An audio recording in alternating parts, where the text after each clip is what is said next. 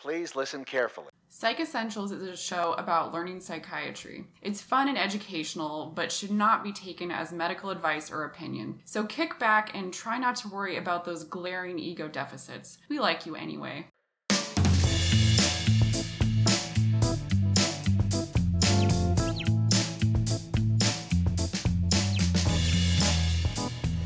One quick note before we get started. In this episode, we're talking a lot about different medications and different forms of substance use treatment. What we're not talking about specifically is what is a substance use disorder? Or put differently, what differentiates using a drug and having a disorder? Because not all drug use is problematic. And at the same time, people who are using substances sometimes aren't aware of the impact on their lives and the lives of people around them. Or they are, but they're still having trouble stopping. That's addiction. Hopefully you'll have specific lectures about the criteria of substance use. If this sounds familiar for you or someone you know, consider reaching out to get help.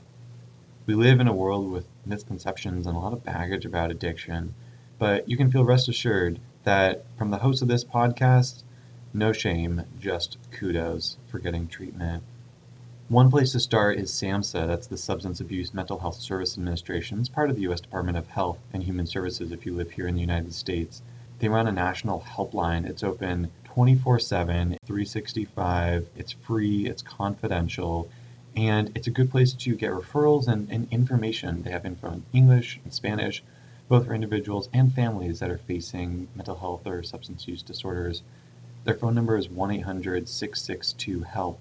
It's 1-800-662-4357. We're not connected at all, but we're interested in keeping you around and keeping you healthy. And now, onto the show.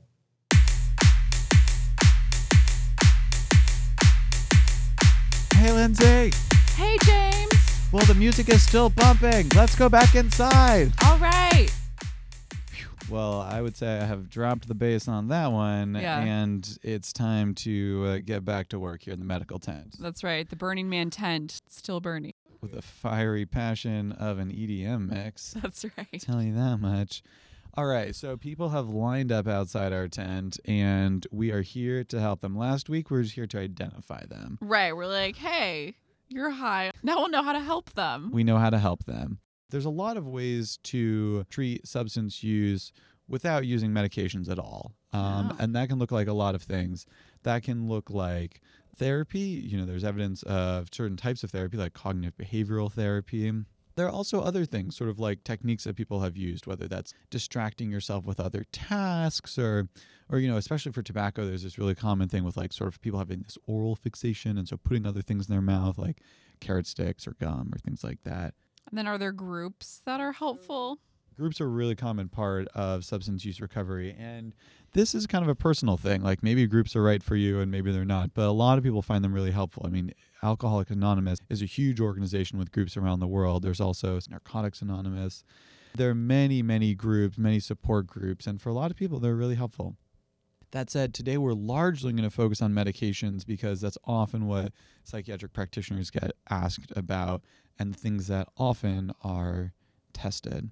So just like last time, we talked about 6 categories, and today I also want to break this into 6 categories to help break this down into manageable bite-sized pieces. Cool. So let's get started with alcohol. All right. Now, you may be familiar with alcohol intoxication and perhaps with some of the withdrawal effects. People can feel pretty ill. This is life-threatening because your body is so upregulated, the glutamate, that without the alcohol, without this sort of depressant effect, your body's left in this really ramped up state. There's no counterbalance on the weight. Therefore, the treatment is going to involve adding extra GABAergic support. To kind of calm down all that autonomic hyperactivity. That imbalance, exactly. Yeah, so how would we go about doing that? So one, fluids, because people can become really fluid dysregulated. And so the classic thing, people may have heard of like a banana bag, which includes fluids like saline, often dextrose, potassium, banana bag, thiamine, which can make it look kind of yellow, magnesium, folic acid. So supplementing some of the things that people tend to be deficient in. Now, the other thing we want to do is we want to monitor somebody's withdrawals. And these days we try to do it both with subjective measures like how are you feeling, what symptoms are you having, and then objectively as well. And a really common protocol to use is the CWA, the Clinical Institute Withdrawal Assessment for alcohol. And so you plug in a bunch of calculations and you should look up a CWA table, and then it yields this score. Now, like we said, the medication you're trying to use here is boosting your GABAergic, and that often looks like benzodiazepines. So how do we dose the benzos? Which ones do we use?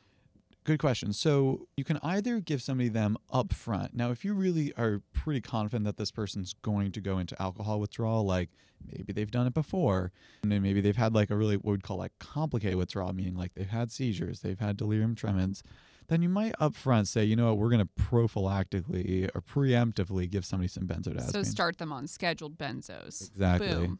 Now, if you're not sure, you can also follow the CWA score, and if they have a score over a certain number that's sort of dictated by your institution, maybe that's 10 or 12 or 15, then you might give a dose, or that's what we'd call a symptom-triggered CWA. Gotcha. What do we commonly use? Like, which benzos do we like to use? There's a couple. Chlordiazepoxide is Librium, or diazepam is Valium. They tend to be like longer acting benzodiazepines. Lorazepam is kind of a more medium acting, but is also fairly common. I think those three, lorazepam, diazepam, and chlordiazepoxide. One thing, just as like an aside, is that lorazepam is especially useful when you have someone with liver disease. And I remember that because it has an L for liver. Mm-hmm. And then that's because it's not processed by the liver, right? Exactly. Whereas diazepam and chlordiazepoxide or Librium are both kind of more liver metabolized. So if somebody had really bad alcohol disease or like cirrhosis of their liver, they might not metabolize these in the same way, and you could end up with like too much, for instance. Exactly. They might kind of become intoxicated on the benzo. Mm-hmm. So think lorazepam, liver, not the liver. Exactly. It's easy. Easy. All right. So then we think about, okay, once somebody's out of the woods in terms of like acutely coming off of alcohol. Like how do we help prevent relapse? I think of 3 different medications for relapse prevention from alcohol. Now, one is disulfiram or Antabuse. You may have heard of. This is the one that you take, and then if you drink, you feel really sick. Specifically, it's blocking this aldehyde dehydrogenase, and so you're not breaking down alcohol at all. And you just end up with this, and then it feels terrible. You become flushed, you can have headaches, you can feel queasy, you can throw up, you can have heart palpitations. Yeah, patients say it's pretty awful. It's like very violent illness. It's a pretty strong motivator not to drink. Yeah. And so this is something that you take by mouth every day. And so the people that it would be useful for are people that are really motivated, or sometimes people that are in monitored settings, like where you can see that they're getting this medication every day. Really motivated people can include things like people who are in a program that's helping them get back to work and that's contingent on not using alcohol. That makes sense. Who should we avoid this medication for? So when you think about people throwing up or having a really violent reaction, you'd want to avoid people for whom that would be dangerous. So people who are pregnant, because this is risk of abruption or things like that. Right. People with really severe cardiovascular disease because of the risk for palpitations. Blood pressure fluctuations, putting them at higher risk of stroke, and I can see all sorts of badness happening with those people. So think about people who should not be violently retching. Makes sense. Okay, let's say like we don't have as motivated a person. What are our options then? So there's another drug, naltrexone. This is one to keep in mind because we're going to come back to it. But naltrexone blocks the opioid receptors. So there, you're not really trying to get at the alcohol per se. You're trying to get at this reward pathway that comes into play. So the opioid, you think of reward. This is a drug you can either take it by mouth, or you can get a shot, and the shot lasts for about a month. And so naltrexone, then the long-term one is called Vivitrol. What are the side effects? Some people, again, this kind of comes to the opioid quality. Some people describe a little bit of nausea. Some people, it reduces their appetite a little bit. I tend to think of this drug as helpful for people who have really strong cravings, who like really desire to drink. It's also useful who like binge on alcohol because it can reduce some of that overwhelming feeling. People with a really strong family history of alcoholism. Also, because this one comes in a shot form, it's helpful if somebody doesn't want to take a medication every single day and That just makes wants to get it sense. once a month. Right. When should we avoid this medication? It sounds pretty good. It's pretty useful. So if somebody was also dependent on opioids, like whether that's a prescribed opioid or they're using illicit opioids, that's not great because it's going to quickly throw somebody in withdrawal because you're blocking that receptor. That would be no good. That would not be a great choice for somebody. If you think they're going to need opioids, like they're going to need surgery, for instance, it's not an absolute contraindication, but something that's worth discussing with them. Sounds good. So then third is acamprosate. Acamprosate is similar in structure to GABA, so you're kind of promoting that GABAergic benefit, that side of the seesaw. This is more beneficial, I tend to think, of liver disease because it's not processed by the liver and rather it's renally excreted. Right, and I actually think naltrexone can be a little bit tricky for people with like active liver disease. I recall that there's a contraindication to using it for kind of active liver disease with LFT elevations kind of 5 times above normal. Yeah, sometimes people get scared with that in naltrexone, Right. And from what I understand, the benefit of using this is that if it reduces your alcohol intake, that's going to That do will also help your liver. substantially. So it may depend on from what your liver is injured. Acamprosate's also a decent choice if you have liver disease, but because of the renal excretion, it's not great if you have kidney disease or kidney transplant or things like that. And acamprosate is also tricky because it's dosed TID, which is a bummer. Like no one likes to take it 3 times a day. So that's alcohol. I want to move on only slightly to benzodiazepines. So in the last episode, Lindsay, you categorized these as in the same category of sort of depressants. Mm-hmm. And I would say similarly, benzodiazepines act in a really similar way. So if somebody has a substance use disorder with benzodiazepines, the mechanism is going to look really similar in terms of what withdrawal can look like. Now, relapse prevention is not quite the same because we don't have the same medications indicated. Usually what a benzodiazepine looks like is a very gradual taper. So to get someone off of benzos, you kind of right, taper they're them on really this slow. really slowly to avoid that sort of pushing somebody quickly into unopposed GABA glutamate That makes sense. imbalance. Right. Okay. So I want to move on to drug number 3, and this is nicotine. Nicotine is not something we talked about in the last episode because we don't tend to think of people as often intoxicated on nicotine, although not technically impossible, but people do smoke cigarettes, they use chewing tobacco, they smoke cigarettes, all of the things that contain nicotine. So I have 3 other options for nicotine. And again, we're going to talk about meds specifically because that's kind of what this episode's about. You can use any of these 3 separately or you can combine them. So first, the most fundamental is you can just replace the nicotine. So somebody was taking nicotine, they are addicted to it, you just replace it, but in a form that's not also them inhaling carcinogens. You can do this with a patch and you stick on this patch and it lasts for 24 hours. You can have somebody sort of suck on this lozenge. You can have somebody use a gum. I'm just going to sidebar for the gum real quick because I think some people don't use it correctly.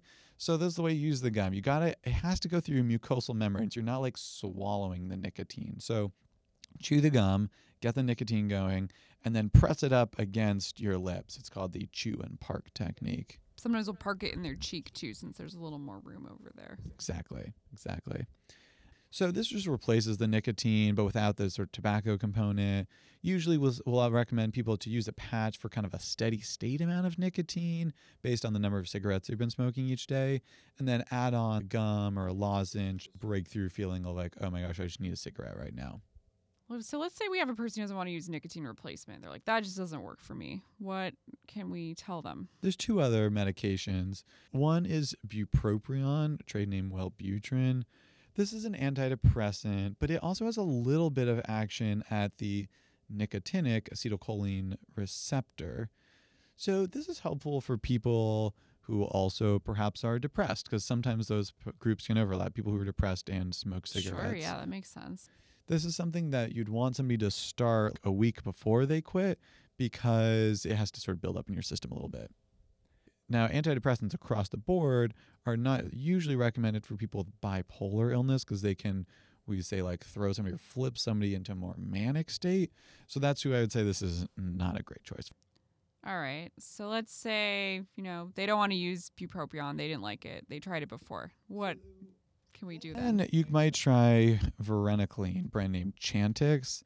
Now, this is also a medication that is a boost this nicotinic acetylcholine receptor.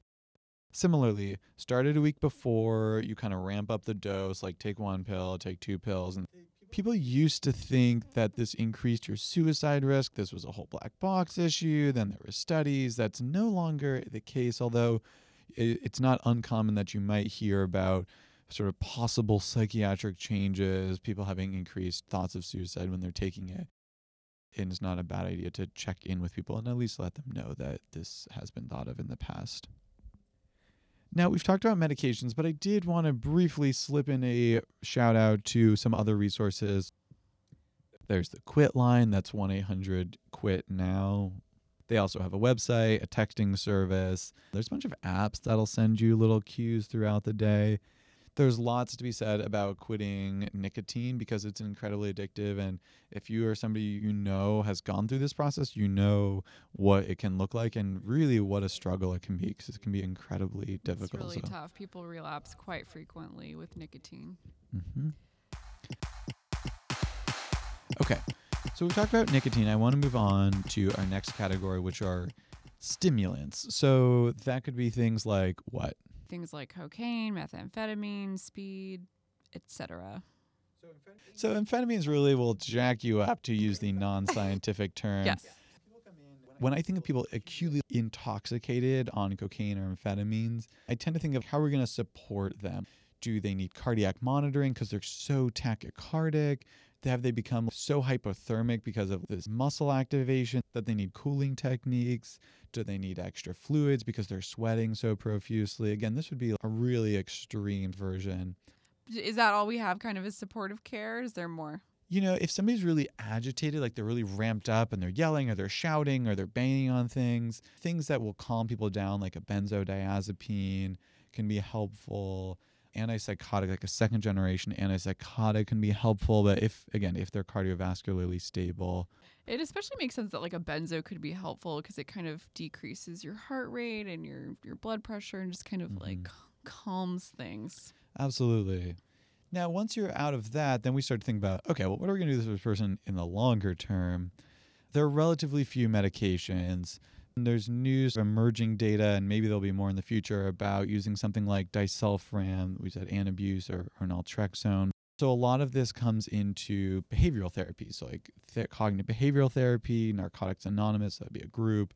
There's a lot of evidence for contingency management. So those are strategies that you use, sort of reward-based programs for helping people maintain sobriety. What kind of rewards? People use a variety of rewards that vary from small things like a bus voucher or a meal ticket to larger things like an iPod or even a TV, with often a range that fits the patient population that you're working with. Is it kind of like a raffle? Like you get tickets if you're able to maintain sobriety? Yeah, there's a few different versions. Some look like a wheel spin. Some of them look like picking from a hat, but they usually correlate with you leaving a urine sample and checking that for amphetamines or cocaine.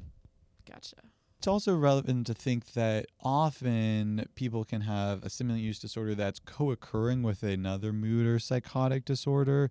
Now, I guess this could be said probably for any drug, but I just think of it. So that would also be something to treat. If you really felt like somebody had depression and they were using the stimulant, you could treat the depression. If you felt like they really had schizophrenia, you could treat the schizophrenia. And that may also alleviate some of their drive to use the substance. Mm-hmm.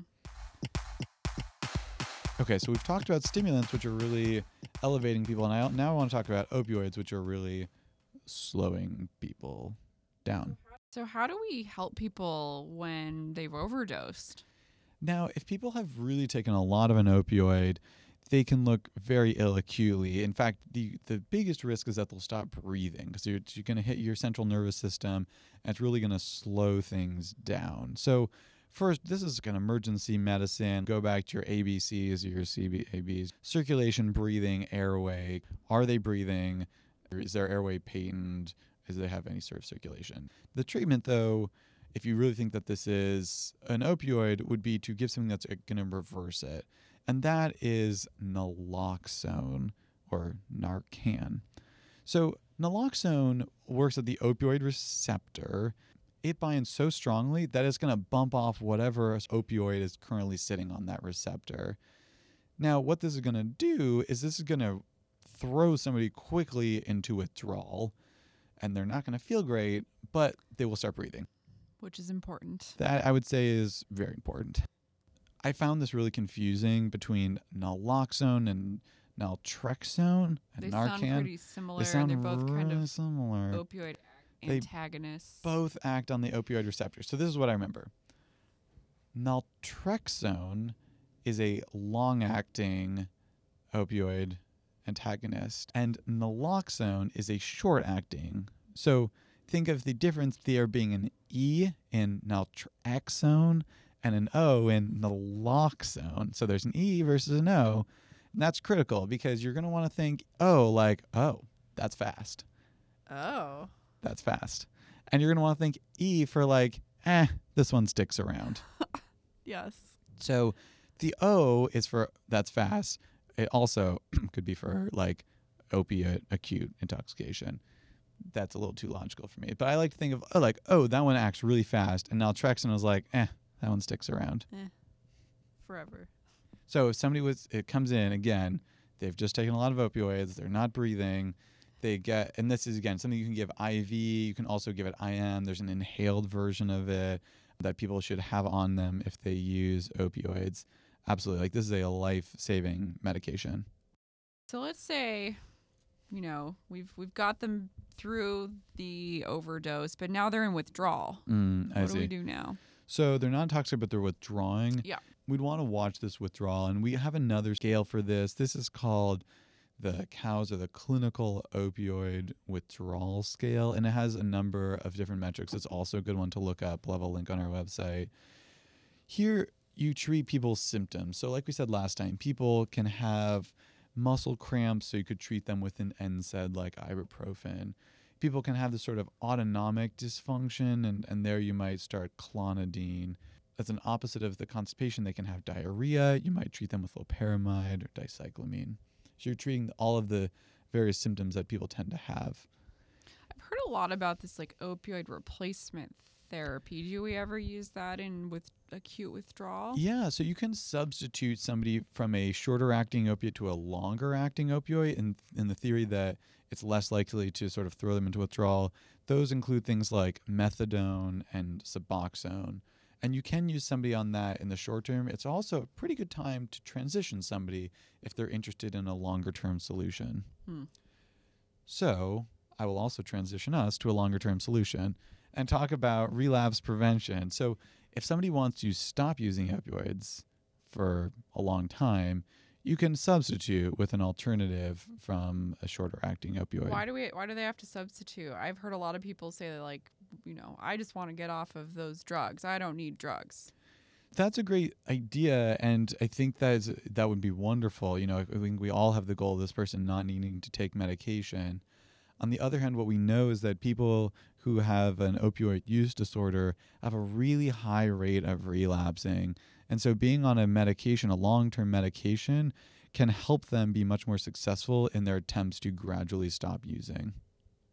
And I've also kind of read that chronic use of opioids really kind of puts you in a deficit state in terms of where your normal opioid levels should be. And so taking an opioid agonist to replace where they should be is helps them to feel normal again and functional and not have those cravings, because otherwise you're in that deficit state. So let's talk about two different medications for relapse prevention. And these can also be a little tricky. We'll try and differentiate them as much as we can.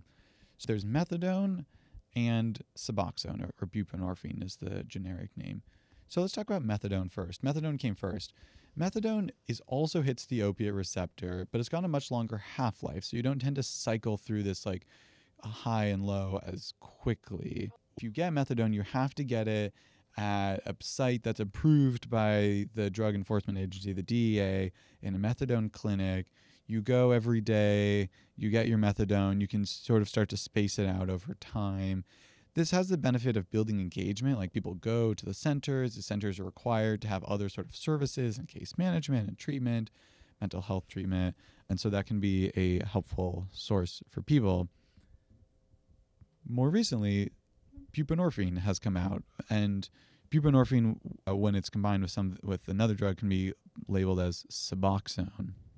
Now, buprenorphine is a partial opioid agonist, so it's not getting you quite to that same high, but because it has a ceiling effect. But it's also not going to cause ever respiratory depression because it's not fully binding to the opioids. On the other hand, it binds pretty tightly, and so if you did take another opioid, it probably wouldn't even get out of the way, and it would just sit on the receptor, and so you're unlikely to get a high from something else if you're taking the buprenorphine. Consequently, you get less euphoric effect, there's less cravings. People often say it has some pain control benefits as well, as does methadone. Now, because this binds so tightly, buprenorphine does, if you took it while you are also taking another opioid, it's going to bump them off and you're going to have less of effect because of that midpoint ceiling, and it is going to kind of feel like withdrawal. So you have to wait for somebody to not have another opioid in their system first. So that's something to kind of keep in mind if you're thinking about choosing these. If you combine buprenorphine plus naloxone, that's what's sold as Suboxone. And I tend to think of the naloxone putting the oxone in Suboxone. But wait, I thought naloxone causes withdrawal. Why are they throwing that in with the buprenorphine? I don't get it. With another opioid that you're trying to supplement? Yeah. Okay, so that is added to prevent abuse. And let me tell you this kind of neat system that somebody devised. So naloxone is only available to your body if it is intravenous. Like if you eat it, it's not going to have much effect one way or another. It doesn't do anything. So you can either inhale it or you can inject it. So that's why if somebody's like in an opioid crisis, like don't try and feed them naloxone. It's not going to work. Do one of the other routes. The reason it's there is to prevent people from injecting the Suboxone because then it would throw them into withdrawal. It's to prevent diversion, essentially. That's sneaky. Sneaky, but helpful. Yes. Buprenorphine can be dosed every day. Somebody can come into a clinic, kind of like we were saying earlier, or this can be sent home as a monthly prescription. Again, there's lots of rules and regulations that apply to some of these, and it's worth asking somebody about if you have more interest or questions about them. Both of these medications are wonderful and they save lives. Naltrexone is another med to talk about in this category because it's also an opioid antagonist. It's sometimes used for relapse prevention because it can reduce or prevent that high or that sort of like pain numbingness that people get from opioids. It's not going to do a lot for cravings though. So somebody may still want to use, they just won't get as much effect from it. I've also heard that like certain highly motivated groups also might do okay on naltrexone, like physicians who have substance use disorders, who have kind of a lot of motivation to not use. Naltrexone also comes in a monthly injection form, like we said earlier. But it seems like in general, like Suboxone and methadone are probably like treating the patient better overall in terms of reducing cravings and relapse and all these things. For most people, I would say that's true, yeah. Yeah. We've got 2 more to go, and I promise they'll be short. Cannabis. So there's no specific medications that are used to treat either cannabis intoxication or withdrawal. There are some behavioral strategies similar that we've talked about earlier, therapy, contingency management. And then the last category includes ecstasy, hallucinogens, phencyclidine, PCP.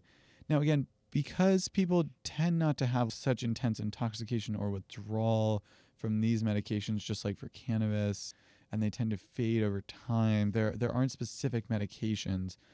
Some of these hallucinogen or dissociative meds, I tend to think that somebody can come into the hospital, they're having a really bad trip, to use kind of lay terms, and they might be really agitated, really upset. In that case, provide a calm environment, a room in the emergency room that's calm, quiet, where there's less stuff going on. You can help somebody relax perhaps with a benzodiazepine. If somebody's really aggressive and agitated, that could be a time to use an antipsychotic medication. So James, do you want to do some lightning cases? Let's do it. All right. So we got a guy with alcoholism going to AA, liver disease due to cirrhosis, but his kidneys are okay. He wants med. I would suggest acamprosate, Right on. potentially naltrexone. Cool. Once you check his LFTs. Exactly. All right. Next lightning case. Someone is found non-responsive sitting next to heroin. What are you going to give him? Naloxone. Right. O for opioids and Oh, that's fast. oh, that's fast. All right. We have someone who wants to quit smoking and feel less depressed. I would suggest bupropion because it's both an antidepressant and a medicine for smoking cessation. Love it. Whew, that was a bunch. And if you were feeling overwhelmed, do not worry, you're not alone. Take these slowly. And again, I also think these are easier to remember and conceptualize once you've seen somebody with this, and I promise you will. If you're interested, spend some time with folks in an addiction setting or the emergency room and think about, if you have a patient, what they might be interested in. These are the meds, but there's lots of ways to talk to people about their substance use. And we didn't even touch on things like motivational interviewing or assessing readiness for change. So those would be awesome categories to think about, to look up, and maybe they'll come back around in another episode. But yeah, if you want to see more acute intoxication and treatment of acute intoxication, head to your local emergency department. And if you want to see kind of longer term treatment, go to your friendly addiction clinic. Meanwhile, if you'd like to hear more about this, let us know, and we'd be happy to touch on another topic. However, in the meanwhile, we're going to be moving on, and stay tuned for our next mini-series. Check out our website, leave a review, let us know what you would like to hear more about in the future. Our website is www.psychessentials.org. You can also follow us on Twitter. We're at Psych Essentials. We're on Facebook as well. Check us out on iTunes, where you can rate, comment, and share Psych Essentials. Leave us a review, and we might just feature you in a future episode. Our music is by Javier Suarez off his album Tumbling Dishes. There's a link on our website. As always, people, places, details are changed or fictionalized to protect confidentiality. Thank you so much for listening, and rave on. We'll see you at Rave the on. next Burning Man. Until next time. Bye.